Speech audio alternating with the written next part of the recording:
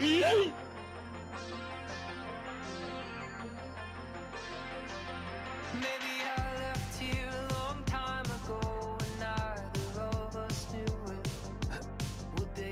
right, good morning, folks.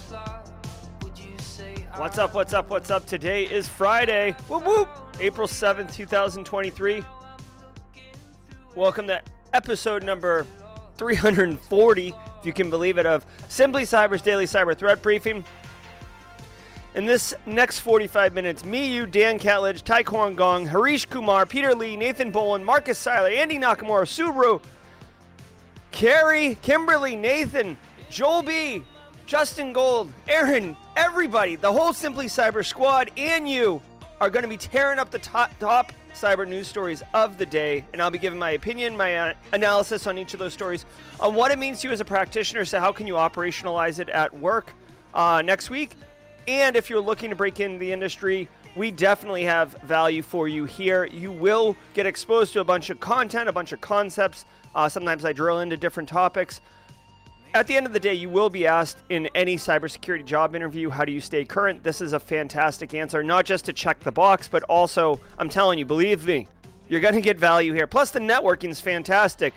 Donovan Price, Jared Pierpoint, you guys know, Tom Bishop, you know what's up. But before we get into it, let me give a little love. Let me give a little shout out to the stream sponsors who pay the bills around here. Barricade Cyber Solutions.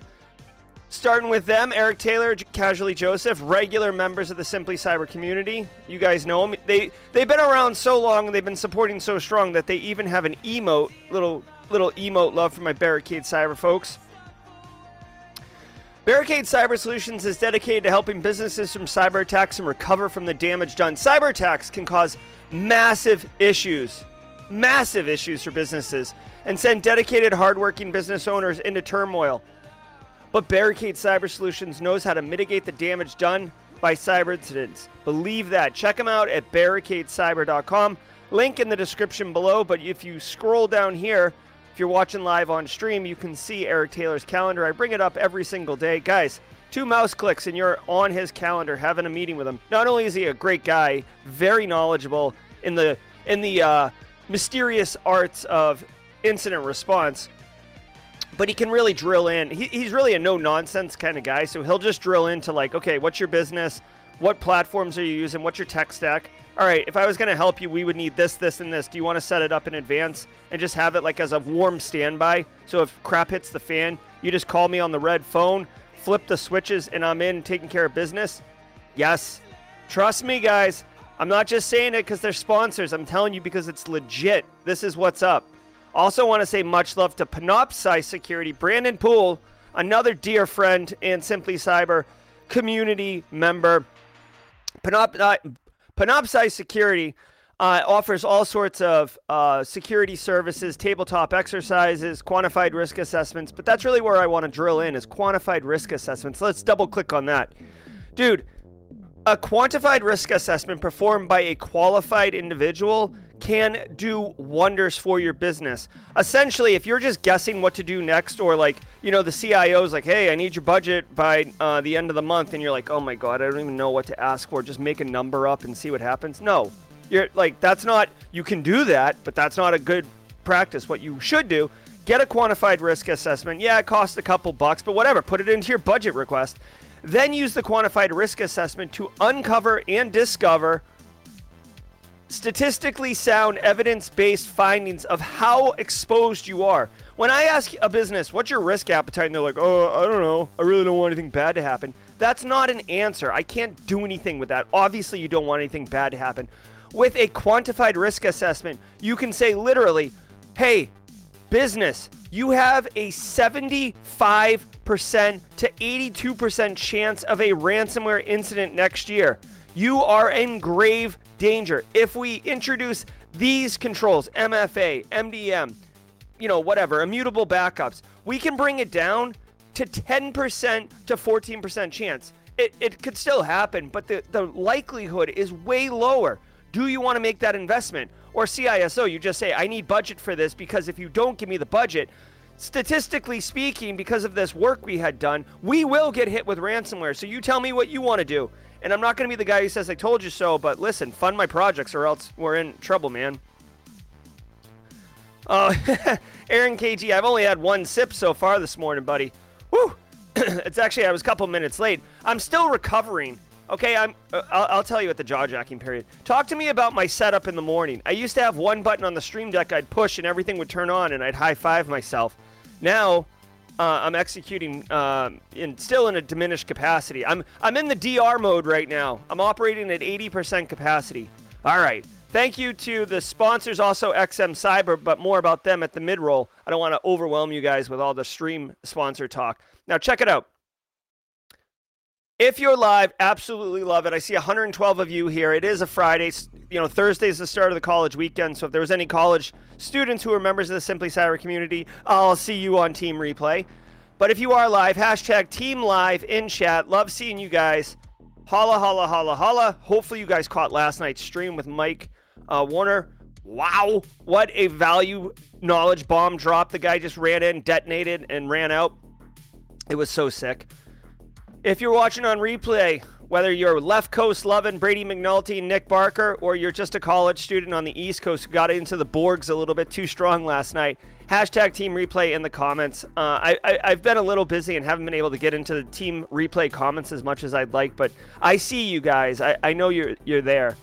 And finally, my friends, passive observers, if you're lurking in the shadows, if you're a regular of the stream, if you're just checking it out, and you don't feel comfortable saying hi because this chat looks like a raging river just streaming by, and you're like, I'm not jumping in there. I don't want to blow myself up. I'm in imposter syndrome. I'm nervous. I don't have anything of value to offer. Send that to the dump because you are important. Hashtag passive observer in chat. Stacy Loki in the house. Nice, Stacy. Good to see you. Hope the night shift was good to you. Shout out. Do love me some Stacy Loki, longtime Simply Cyber community member. All right, guys.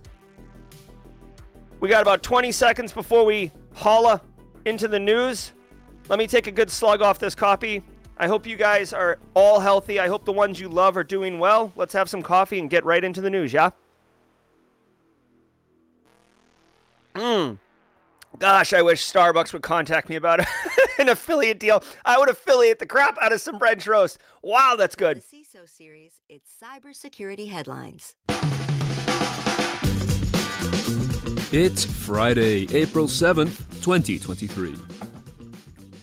Criminal Records Office yanks web portal offline amidst cybersecurity incident. ACRO, ACRO, the UK's Criminal Records Office, is coming over a, quote, cybersecurity incident, end quote, that forced it to pull its customer portal offline. The government agency manages people's criminal record information and assists employers vetting potential hires and embassies processing visa applications. The data is drawn from the UK's Police National Computer via an information sharing agreement that ACRO has with the Cabinet Office. In an email to users this week, it confirmed it has recently been aware of, quote, a cybersecurity incident affecting the website between the 17th of January 2023 and 21st of March, end quote, adding, quote, we have no conclusive evidence that personal data has been affected by this incident, end quote. All right. Anthony, I use Stream Deck XL. I used to have the regular Stream Deck, but I went to the moon with the Stream Deck XL. All right, so guys, check this out. I got some fun stuff to talk about on this one. Okay, so this is a UK, basically criminal database, right? So anytime you apply for a job, you apply for credit, you're applying to be a babysitter, whatever. Someone, or maybe you're going to date someone and they have the ability to do this, whatever it is.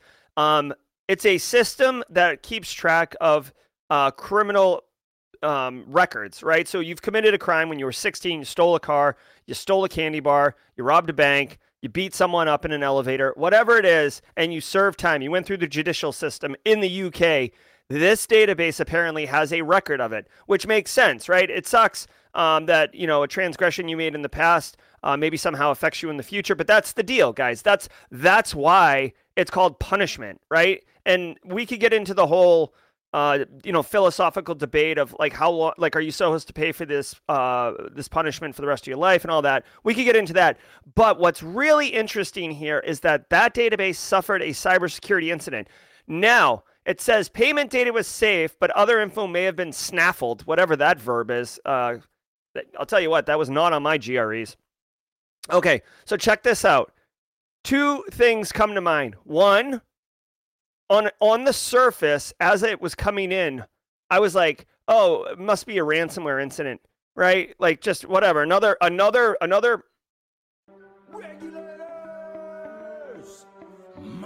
Another poorly configured, mismanaged law enforcement database that probably thought, well, we're law enforcement. What criminal would dare mess with us? Okay, that's what I was thinking. But now the more I think about it, in the world of information security, and if this is day 0 for you in information security, you haven't heard this yet. But if it's day 1 or past, you have heard this, because this is literally the very first thing that you will hear in any information security training or anything. The CIA triad, right? Right? Like, get my CIA triad up, my Legend of Zelda Triforce thing. Okay, your CIA triad. Confidentiality and availability. Very easy for people to wrap their head around, right? Like, confidentiality, you can't see it. It's classified. It's behind lock and key. It's not for your eyes, right? This message will self-destruct. Availability, even more obvious, right? Our IT brethren, they love themselves some 5 nines availability, right? Is the system up? Hey, Google's not working. I can't access it. My Netflix is buffering. Ugh. Okay, this is all about availability, denial of service. But we old integrity over in the corner, even though it's a triangle, it's not really an equilateral triangle. It's more like an isosceles triangle with the this is actually a four-sided shape I'm making, but basically the integrity one always gets the short stick. The integrity one always gets like the chicken wing and doesn't get the chicken, the chicken leg, right? Like the integrity ones always get knocked to the side. Like, no, get out of here. You're a second-class control or security objective. Okay, so check it out. Integrity is wicked important, and in this instance, it could be the mission objective. Integrity is the fidelity and the integrity of the data itself. Is the data you're looking at accurate, right? Social engineers do this all the time, effectively, when they send you a bogus link with puny code changes. That's kind of an attack on integrity because they're trying to trick you on the validity of where they're sending you. In this instance, dude, I'm telling you, maybe someone had gotten to the point where their life was so hosed because of their criminal history that they decided to do something about it and go into this database and attack the integrity of it. Like we see in these Hollywood movies where like, oh, hey, if you go and do this, like, I know that you're a criminal and you're not allowed in the United States. This is like the plot of every techno hacker movie. You're not allowed, but if you do this one job for us, we'll expunge your record. It'll be wiped like it never happened. And then you find out the hacker is like, a criminal with a heart of gold who actually did the crime to like, be able to get a loaf of bread for their starving younger sister or something like that. So you don't feel bad when they expunge the record. Okay. So, but in reality, this is exactly, to me, more likely than a ransomware incident, right? Unless they come out and say, oh yeah, whatever. But like, payment data is safe, right? Clearly not a financially motivated crime. The data was a little bit muffled and stuff like that. And if you do an integrity attack, well, it's very difficult to identify what happens unless you have great logs. Also worth noting, if you want another great, when I say great, I'm talking like chef's kiss example of an attack on integrity. Look at the Bangladeshi bank heist by Lazarus Group in like 2017 or 2014 or whatever it was. Anyways, long story short, they did this very, very complicated attack to attempt to steal $1 billion from the Bank of Bangladesh, and they ended up getting like $80 million. But they attacked the integrity, among other things. They had to do multiple attacks, but they attacked the integrity of the record keeping of the SWIFT database inside the bank branch in Bangladesh or wherever it was that they attacked. And they actually deleted and inserted database records to make the forensic log look accurate and not show the malicious stuff they were doing. Very, very sophisticated, wicked, elegant attack on integrity. So, woo! All right, there we go. Samsung reportedly leaked its own secrets through ChatGPT. There you go, buddy. Less than 3 weeks after Samsung lifted a ban on employees using ChatGPT, the company has reportedly leaked its own secrets at least 3 times. The ban was originally intended to protect company data but was lifted on March 11th to enhance productivity and keep staff engaged with the world's latest tech tools.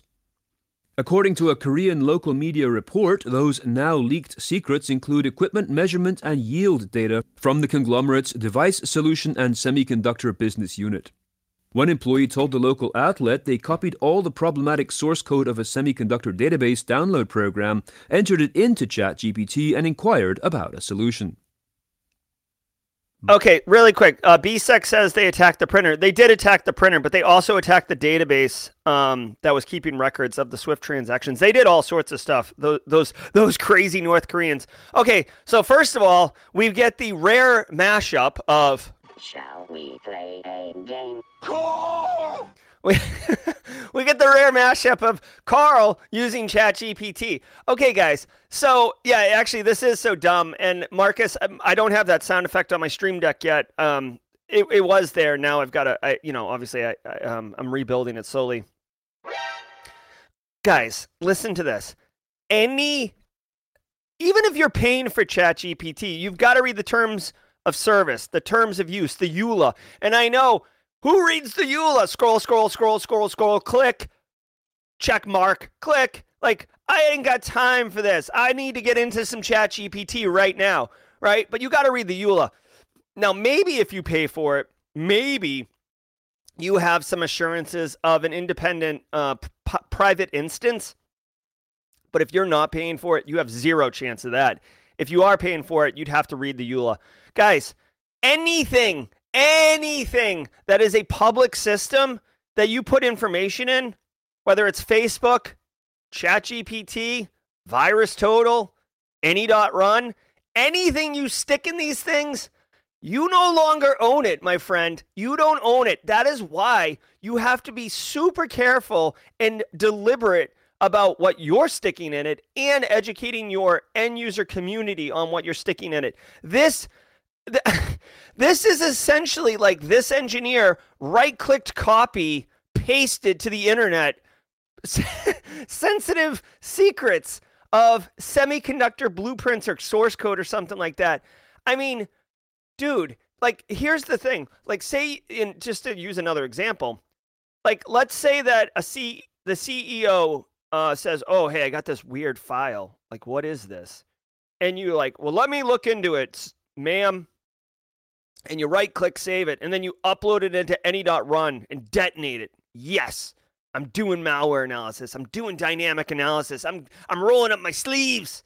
I'm getting filthy up in this cyber techno jargon. And then you find out it's just an offer for two public companies having a negotiation around an acquisition, and now you've just publicly detonated the deal because you publicly exposed it, right?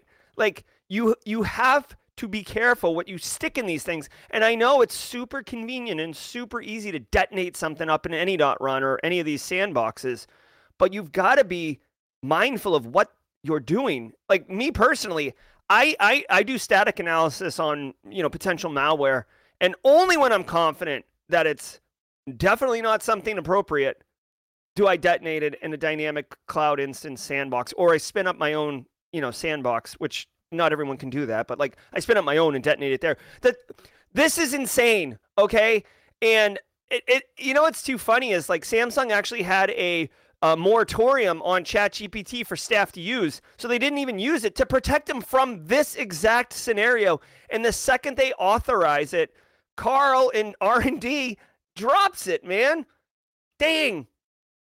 So anyways, I will tell you this, the final thing. Samsung's only getting publicly lambasted for this, but I guarantee you,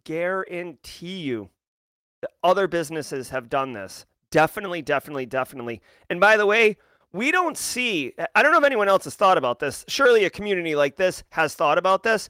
We have not seen what ChatGPT or OpenAI is doing with all of the intel that they're getting, right? The world community is building this massive database of information. And no one's asking what happens to it. Where does it go? I mean, it's not volatile. It doesn't disappear. They're just like, I mean, it's crazy what they're getting. So anyways, very, very not surprising. I would say, guys, like as an opportunity, especially if you're dealing with sensitive information inside your environment, like manufacturing, blueprints, software development, etc., you absolutely should send this to your specific audience, right? Don't send this to the accounting people. Maybe, I mean, it might be. ChatGPT is kind of ubiquitous at this point, but really send it to those technical engineer type people who would leverage ChatGPT to help them do their job and accidentally disclose secrets. Send them this story and say, hey, we just want to be careful on what we're sticking into public service things, right? So there you go. And I wish if maybe during the mid-roll, I'll bring up the "You're So Dumb" sound bit. Money Message ransomware gang claims MSI breach, demands $4 million. Taiwanese PC parts maker MSI, that stands for Microstar International, has been listed on the extortion portal of a new ransomware gang known as Money Message, which claims to have stolen source code from the company's network. MSI is a global hardware giant that makes motherboards, graphics cards, desktops, laptops, servers, industrial systems, PC peripherals, and infotainment products with an annual revenue that surpasses $6.5 billion. The threat actor has posted screenshots of what they claim to be the hardware vendor's CTMS and ERP databases and files containing software source code, private keys, and BIOS firmware. Money Message now threatens to publish all these allegedly stolen documents in about 5 days, unless MSI meets its ransom payment demands. What's their ransom payment demand? Did we get that? I mean, $6.5 billion, right? If I had to guess, I mean, anything short of like $100 million, anything short of $100 million, is it $4 million? Dude, Money Message. What are you, new? Are you new? Dude, $4 million, that's less than what, 0.1%, 0.1% of their annual revenue. Hey, I'm not saying, hey, you know what?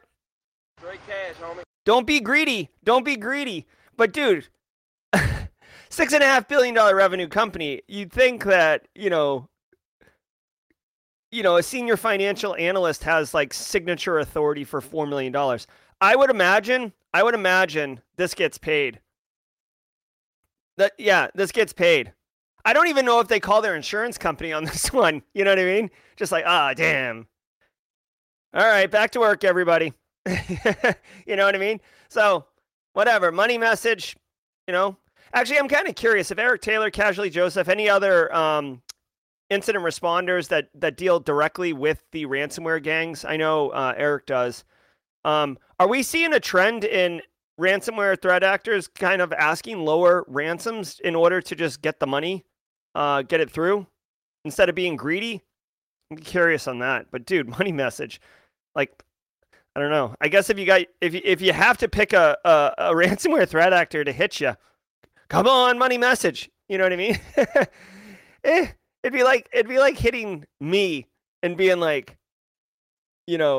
like, we're demanding 87 cents. Pay up or you will dump your files. It's like, okay. Tell me where to send the rolling nickels. You can keep the change. Many workers willing to take a pay cut to work remotely, survey finds. Americans have grown so fond of working from home that many are willing to sacrifice pay, on average up to 18%, for the privilege of skipping the office. This is according to a recent survey by recruiting firm Robert Half. The survey polled more than 2,500 U.S. workers and 2,100 hiring managers in November and found that roughly 3/4 of workers said they are happier and more productive when they're working from home, despite sometimes having to work longer hours. Yet those preferences are finding pushback from employers to get people back in the office. A recent Resume Builder survey found that 9 out of 10 companies will require employees back to the office this year. Okay, so I have been working remotely since the or since early 2020. Okay, now I know that I'm not a typical use case. Okay, so I'm well aware of that, but I will never go back to the office. I will travel for certain events, like on April 20th. On April 20th, catch me at San Diego, one night only performance. I mean, I have to go to San Diego for my business, but I'm not going to the office day in and day out, and I will never go back to the office. Okay, Mike Warner just last night on stream said that he converted to work from wherever you want in 2000 like 14 or something, way before the pandemic. Guys, I do not understand. Okay, so this borderline warrants this. Okay, I do not understand why there is this massive demand. I have theories, little tinfoil hat theories. I'll touch it right now and maybe on the jaw jack and I'll get into it. But I do not understand what this unbelievable demand is to get people back in the office. It's ridiculous. Like the society didn't collapse when we stopped going into the office, right? And so here's a bunch of things. One, when you don't require someone to go to the office, you no longer have a geographical constraint on the talent pool, which means you can get anyone from anywhere, which means your ability to get talent, people that can do the job, do it well, do it at a fair price, expands dramatically. So there you go. It's better for the business. Second of all, the business doesn't have to pay commercial real estate, commercial leases, commercial rentals.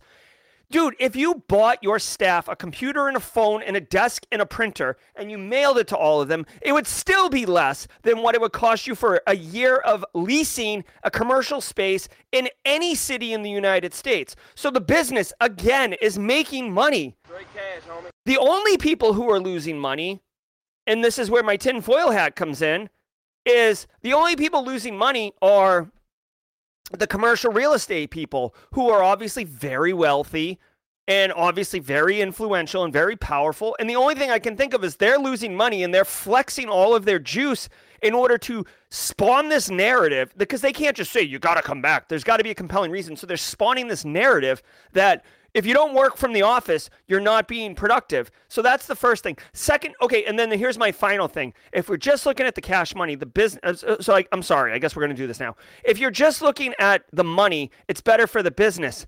But if you look at it from a retention perspective, 4 years, okay, FOR years, you're like, whatever, you get up at 7, you drive to work, you're there at 8, you work to 5, you drive home at 6 o'clock. Whether you're working for 8 hours or not, you're just like playing grab by the printer, taking 50 coffee breaks, you take up smoking for some reason so you can go out and smoke butts outside. You're not working on a second job. You're not working on developing yourself. You're not expanding on your ability. You're not running a side hustle, okay? And like when you do side hustles, when you invest in yourself, when you're doing extra education with the free time that you have because you're not commuting and all this other crap, you improve yourself and all of a sudden you go find another job. So like there's like a long play that I think businesses are concerned about their staff like not being retained because now they'll have to pay them fairly. They'll have to treat them fairly. I am getting through a side channel right now the argument that people in an office seem to be better team members, social fellowship, good communications. All that is true. I do feel personally like we do have a lot of technology to facilitate those interactions now. Personally, and I'm a very social person. This is the last thing I'll say, and then we'll do the mid-roll. I'm a very social person.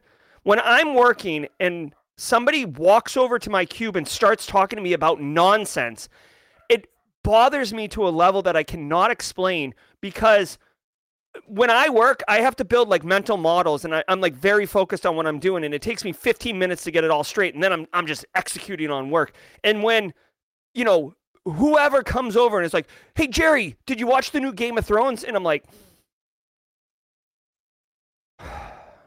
no, I didn't. And they're like, oh, like, let me tell you about it. And like, I'm all about being social, but like, I'm working here, obviously. And I don't have a door on my cube, so I can't tell you to get out. But like, you've destroyed my productivity. So now let's talk about Game of Thrones. That's cool. And now 20 minutes later, you wander away to go talk to someone else, and I've got to spend 15 more minutes, and an hour has passed, and I've accomplished nothing. Okay? All right.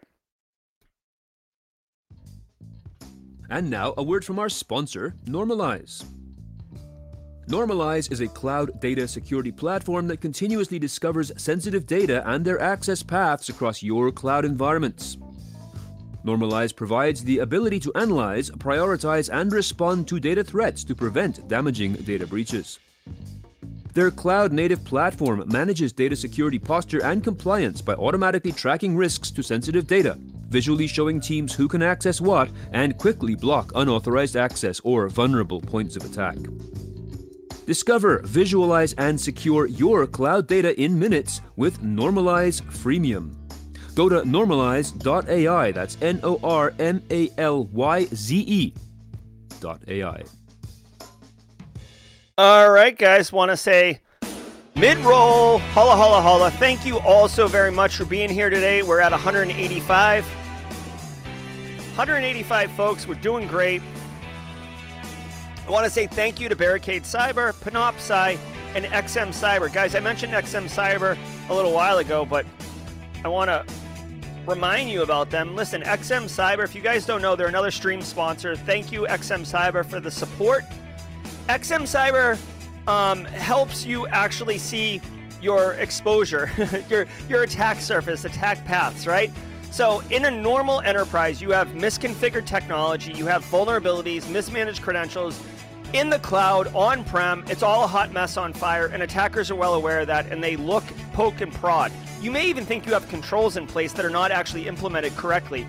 XM Cyber actually addresses this and gives you a way to view your hybrid cloud exposure. So instead of looking at these things independently, like your identity and access management people are looking at identities, and your engineers are looking at configurations, and you're looking at vulnerabilities, they combine all of those to give you a visual attack graph and allow you to uncover hidden attack paths and gaps in your security controls across your entire infrastructure, including cloud.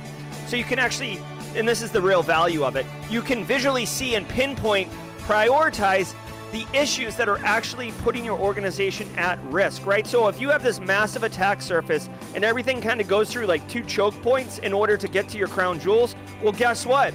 Why don't you focus on hardening those 2 choke points first and reducing cyber risk? That's the deal with XM Cyber. So if you're interested in getting laser-focused remediation and actually putting your time, energy, effort, and resources to greatest risk reduction, check out XM Cyber. Click on the link in the description below. You'll see it in the description, or go to xmcyber.com and demo their exposure management platform. Plus, every time you click on the link in the description below, it does a little tally, and it tells them that people are clicking on it. So holla, holla, holla. Jojo! What? We just become best friends? Yep. Love it, love it, love it. Thanks for the super chat, Jojo, and also happy early birthday to you. Guys, oh my gosh. I just want to remind everybody about the Simply Cyber newsletter. I send an email every Monday. I have a threat intel email that also goes out. It's in beta. We're going to take a pause on it. I'm clearly overwhelmed right now because I was supposed to send it Wednesday, then I was supposed to send it Thursday. I'm going to try to send it today. Yeah. Also, I sent the 3 things crush it email on Monday. Many of you get it. If you did not open it, I resent it on Wednesday. Let me know in chat, if you will, or DM me. I don't care. Let me know. Did you like it when I resent it to you or not, or did that seem like a nuisance?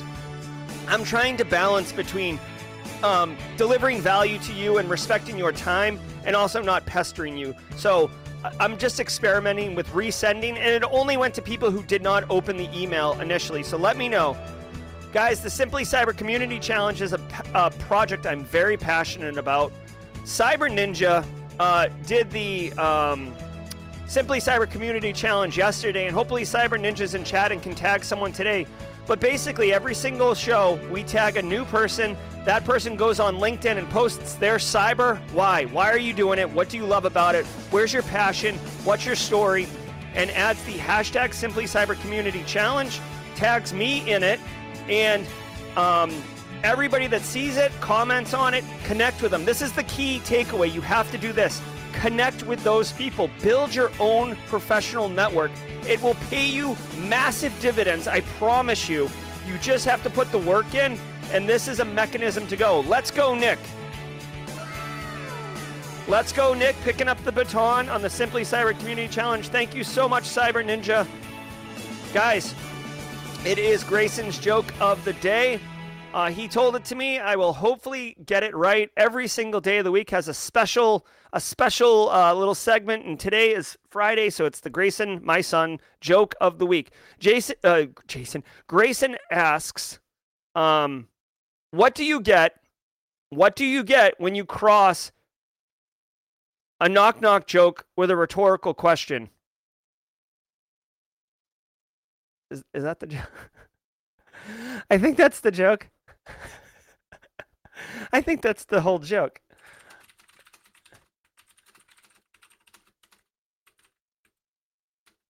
Let me see.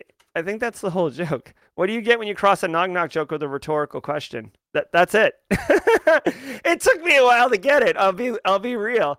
I'll be real. I'll let Grayson know you guys loved it. He's a smart cookie, that kid.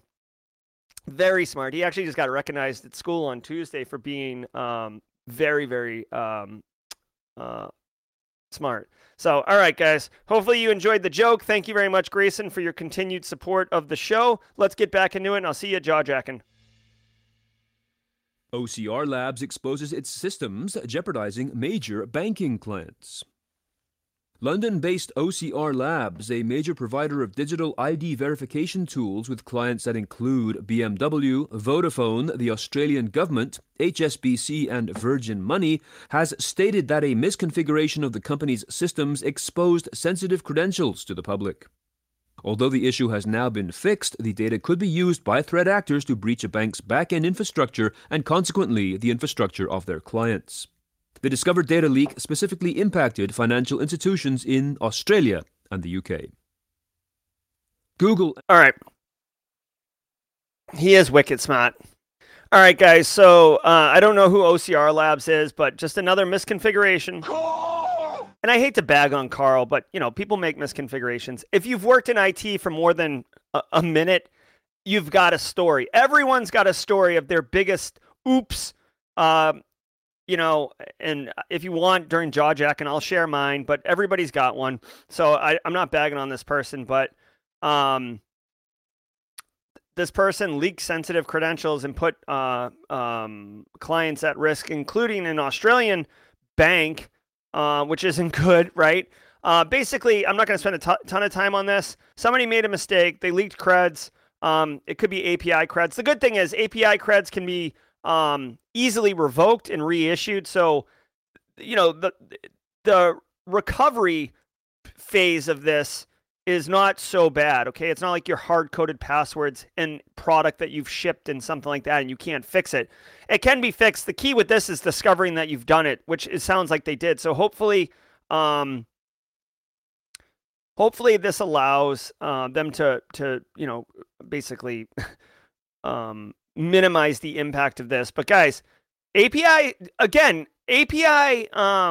hacking, API security, it's a real thing, guys. Like if you have financial systems that are built, like think about your phone, right? You have mobile banking on your phone, right? You're doing stock trading on Robinhood on your phone, right? Whatever.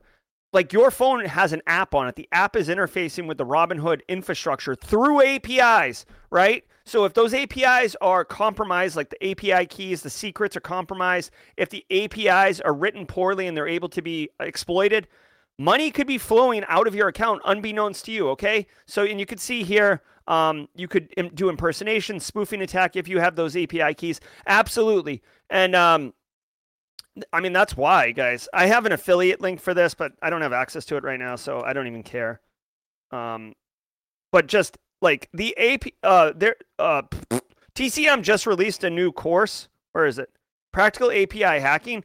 I want to take this personally. Like I don't do it for a living, but I'm fascinated by API hacking. Definitely, I don't want to call it the wave of the future because APIs have been around for a while, but like definitely a lot of opportunity, a lot of attack surface up in there. Look at this. Oh, hey, what's up, Jerry? Nice course. Definitive GRC Analyst Masterclass. I really want to get this logo on like a hat or something and just rock it. All right, let's keep going. And Amazon struggle to lay off workers in Europe. After announcing the largest rounds of layoffs in their history, US big tech companies are now learning how difficult it is to reduce headcount in Europe.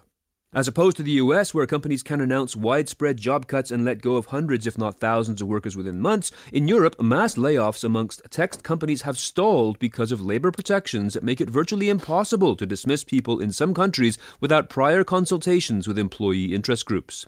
By law, companies are required to bargain with labor law councils before implementing layoffs, a sometimes lengthy process that includes information gathering, negotiations, and the possibility of recourse. Because of these requirements, Google branches in Germany and France will likely be some of the last locations to be affected by the cuts, if even at all. Oh my God, that must be awkward. Hey, everybody, you're fired. No. Naughty. We're not fired, but I guess we're still going to come to work even though we know you don't want us here anymore.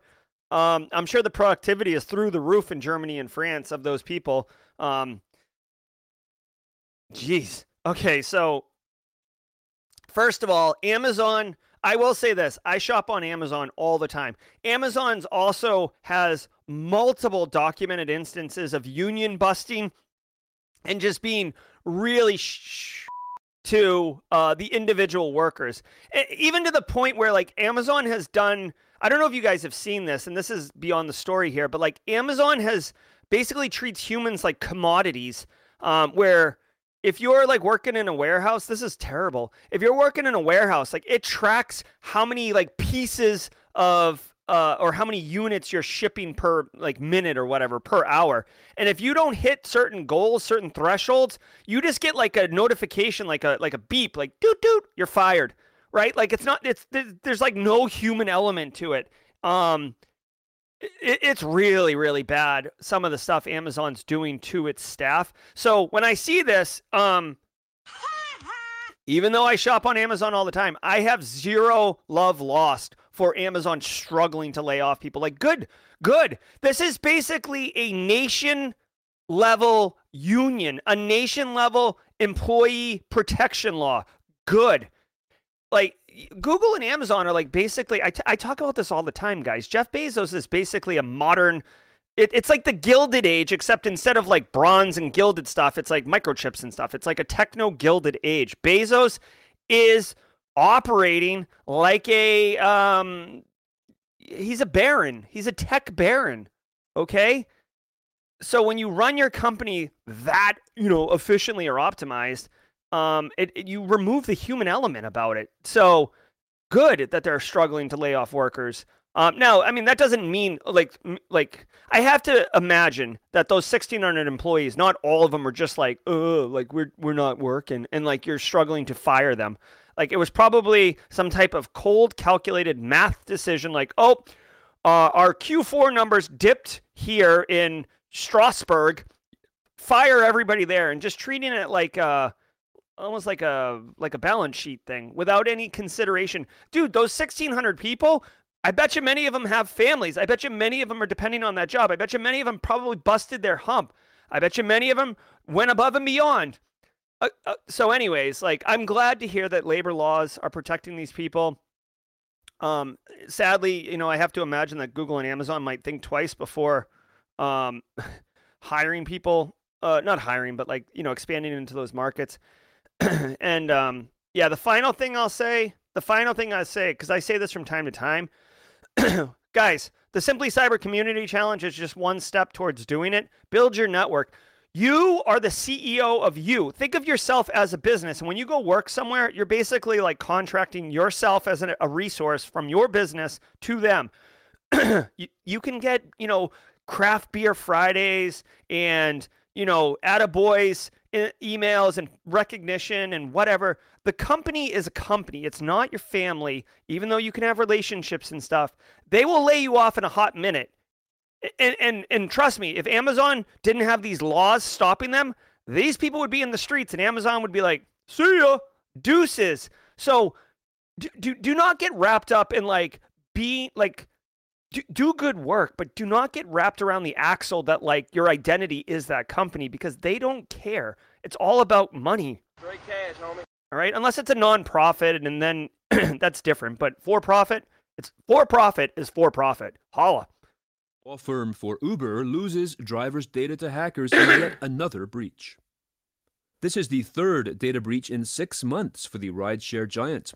Law firm Genova Burns LLC, based in Newark, New Jersey, first noticed suspicious activity at the end of January and, after an investigation by outside specialists, discovered that its systems had been compromised and PII on an undisclosed number of Uber drivers had been stolen. Hackers. All right. All right. So check it out. Law firm for Uber loses drivers. Guys, law firms have tons of sensitive information. As far as I know, there's client attorney privilege and stuff, but that just keeps the lawyer from talking to you about certain things. There is no legislation that I'm aware of that requires, from a regulatory perspective, law firms to maintain any level of information security. Furthermore, they could use tons of information security, but I have heard, this is completely speculation or anecdotal evidence, I have heard that law firms are terrible to work with, okay? I've heard this from practitioners.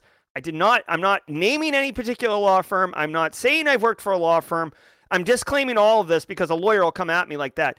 I am just saying I have heard, in general, a regular, typical law firm, not all of them, will be really, really painful to work with, especially getting paid. They go through all the legalese, the contracts, all that stuff, and then they're like, they'll hold you like, oh, you didn't do this part of the this one line item in the contract. You did it differently than what's here. We're not paying you. Peace out. So it's not helping anyways.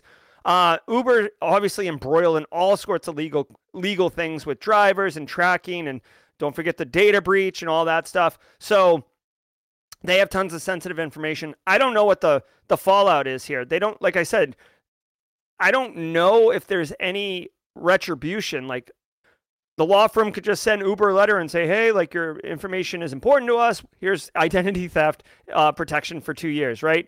The only thing that's going to hurt this law firm is reputational damage, that they can't protect information.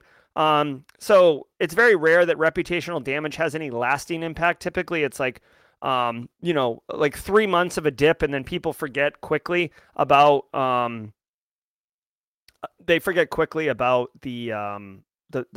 breach and the impact. So whatever. If you're an Uber driver, your data was probably compromised. I actually don't even think that the law firm even requires to notify you, because it's the data from Uber. Uber might be required to tell you, but I don't know. Again, check the EULA. Check your terms of service when you signed up to be a driver. You may have signed away your rights to know anything. Hackers love to hate Uber. Yeah, that's right. All right, so that's going to do it. Do we have another story? Launch a DDoS attack against Checkpoint. Yep. Anonymous Sudan, a group of hackers claiming to be Palestinians, launched a DDoS attack on Israel-based cybersecurity company Checkpoint. The attackers promised to launch a stronger version of a similar attack today, April 7th, with the intent of taking down the website completely. As of this recording, the Checkpoint website has been restored. At the same time, Anonymous Sudan allegedly has attacked several websites belonging to Israeli universities, including Tel Aviv University, the Hebrew University of Jerusalem, Ben Gurion University of Negev, Haifa University, Weizmann Institute of Science, Open University of Israel, and Reichman University. Don't forget. All right, so here's the deal. This is a hacktivism. Anonymous Sudan. I don't know if they're actually affiliated with Anonymous or if they're just kind of appropriating the name, but they are a hacktivist group, and they are launching distributed denial of service attacks, which is basically just a more powerful denial of service attack, which is basically just sending massive amounts of bogus network traffic at a target to basically inundate it and attack that availability security objective. If you've been here since the beginning of the show, when I flipped out about the CIA triangle or triad or quadrilateral, That's all it's doing is attacking availability. Denial of service attacks, they're not trivial. You don't point and click, but they're pretty easy as far as execution. They're only effective as long as you keep it up. As the story said, the checkpoint site is up. It did experience some slower performance, but it's back up now. There's multiple controls in place to handle mitigating the damage done from a denial of service attack. So I don't know if Anonymous Sudan was just trying to flex and get in the news and call attention to their mission or their agenda, right? You know, activists want to call attention, right? Like, you want media coverage. You want people to know. That's the whole point of activism, is to call attention and light and focus to whatever your issues are. So this is just another one. So it is what it is. It sounds like they're already back up and running. So this is kind of keep an eye out, but you know, this is a fun story, but nothing really crazy. Okay, so Joel Belton says they're not associated with Anonymous. So basically, Anonymous Sudan basically just appropriated the name. If you're familiar, Anonymous is a very, very, very well-known hacker collective hacktivism group. They kind of spin up and spin down. They're Anonymous.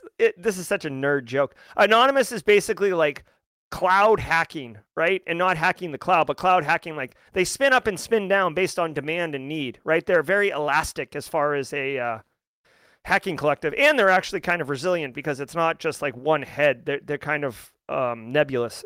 All right, so that's really, really cool. Let's do this really quick. I have a sheetrocking guy downstairs, so I can't talk much longer. I'll do 1 quick minute of jaw jacking, guys. I hope you got value from the stream. Again, hit the like button, not for my benefit, but for those who might find Simply Cyber and join our community and get into it. The shed's in the backyard. The fence is being finished today. The drywall guy's down there. I'm having an issue with the electrician. Not an issue, but there's been a development with the electrician that we're getting sorted out. I'm hoping to be in the shed by end of April, working. And I know some people have been asking for updates and pictures. Maybe I'll post a couple to social media. I am working on like a, video, kind of like behind the scenes video to share with the community. Oh, Let's Go Nick did not accept the challenge, unfortunately. So if Cyber Ninja is still in chat and can tag somebody else, that would be really, really cool. No, Wayne's Real World, yeah. Mrs. Ozier suggested the doghouse. I don't think we're going to run with that. I'm thinking more, I don't know, man. The Keep. I don't like Fort Ozier, but the Keep, I don't know, the studio. I suggested Workshop, but my hands are too soft to call it the Workshop. Yeah. All right, guys, I got the Ozier Dome. That's funny. Keep it crystal. Keep it crystal. Thank you. Keep it crystal. Ooh, the Cyber Citadel. I like that. That's cool. Cyber Den. All right, guys, keep it going. We'll pick it up in chat. Thank you very much, everybody. Have a great day. Have a great weekend. You guys worked hard. Finish strong. And until Monday morning, 8 a.m., stay secure. Thank you all very much. I genuinely appreciate all you do. Take care.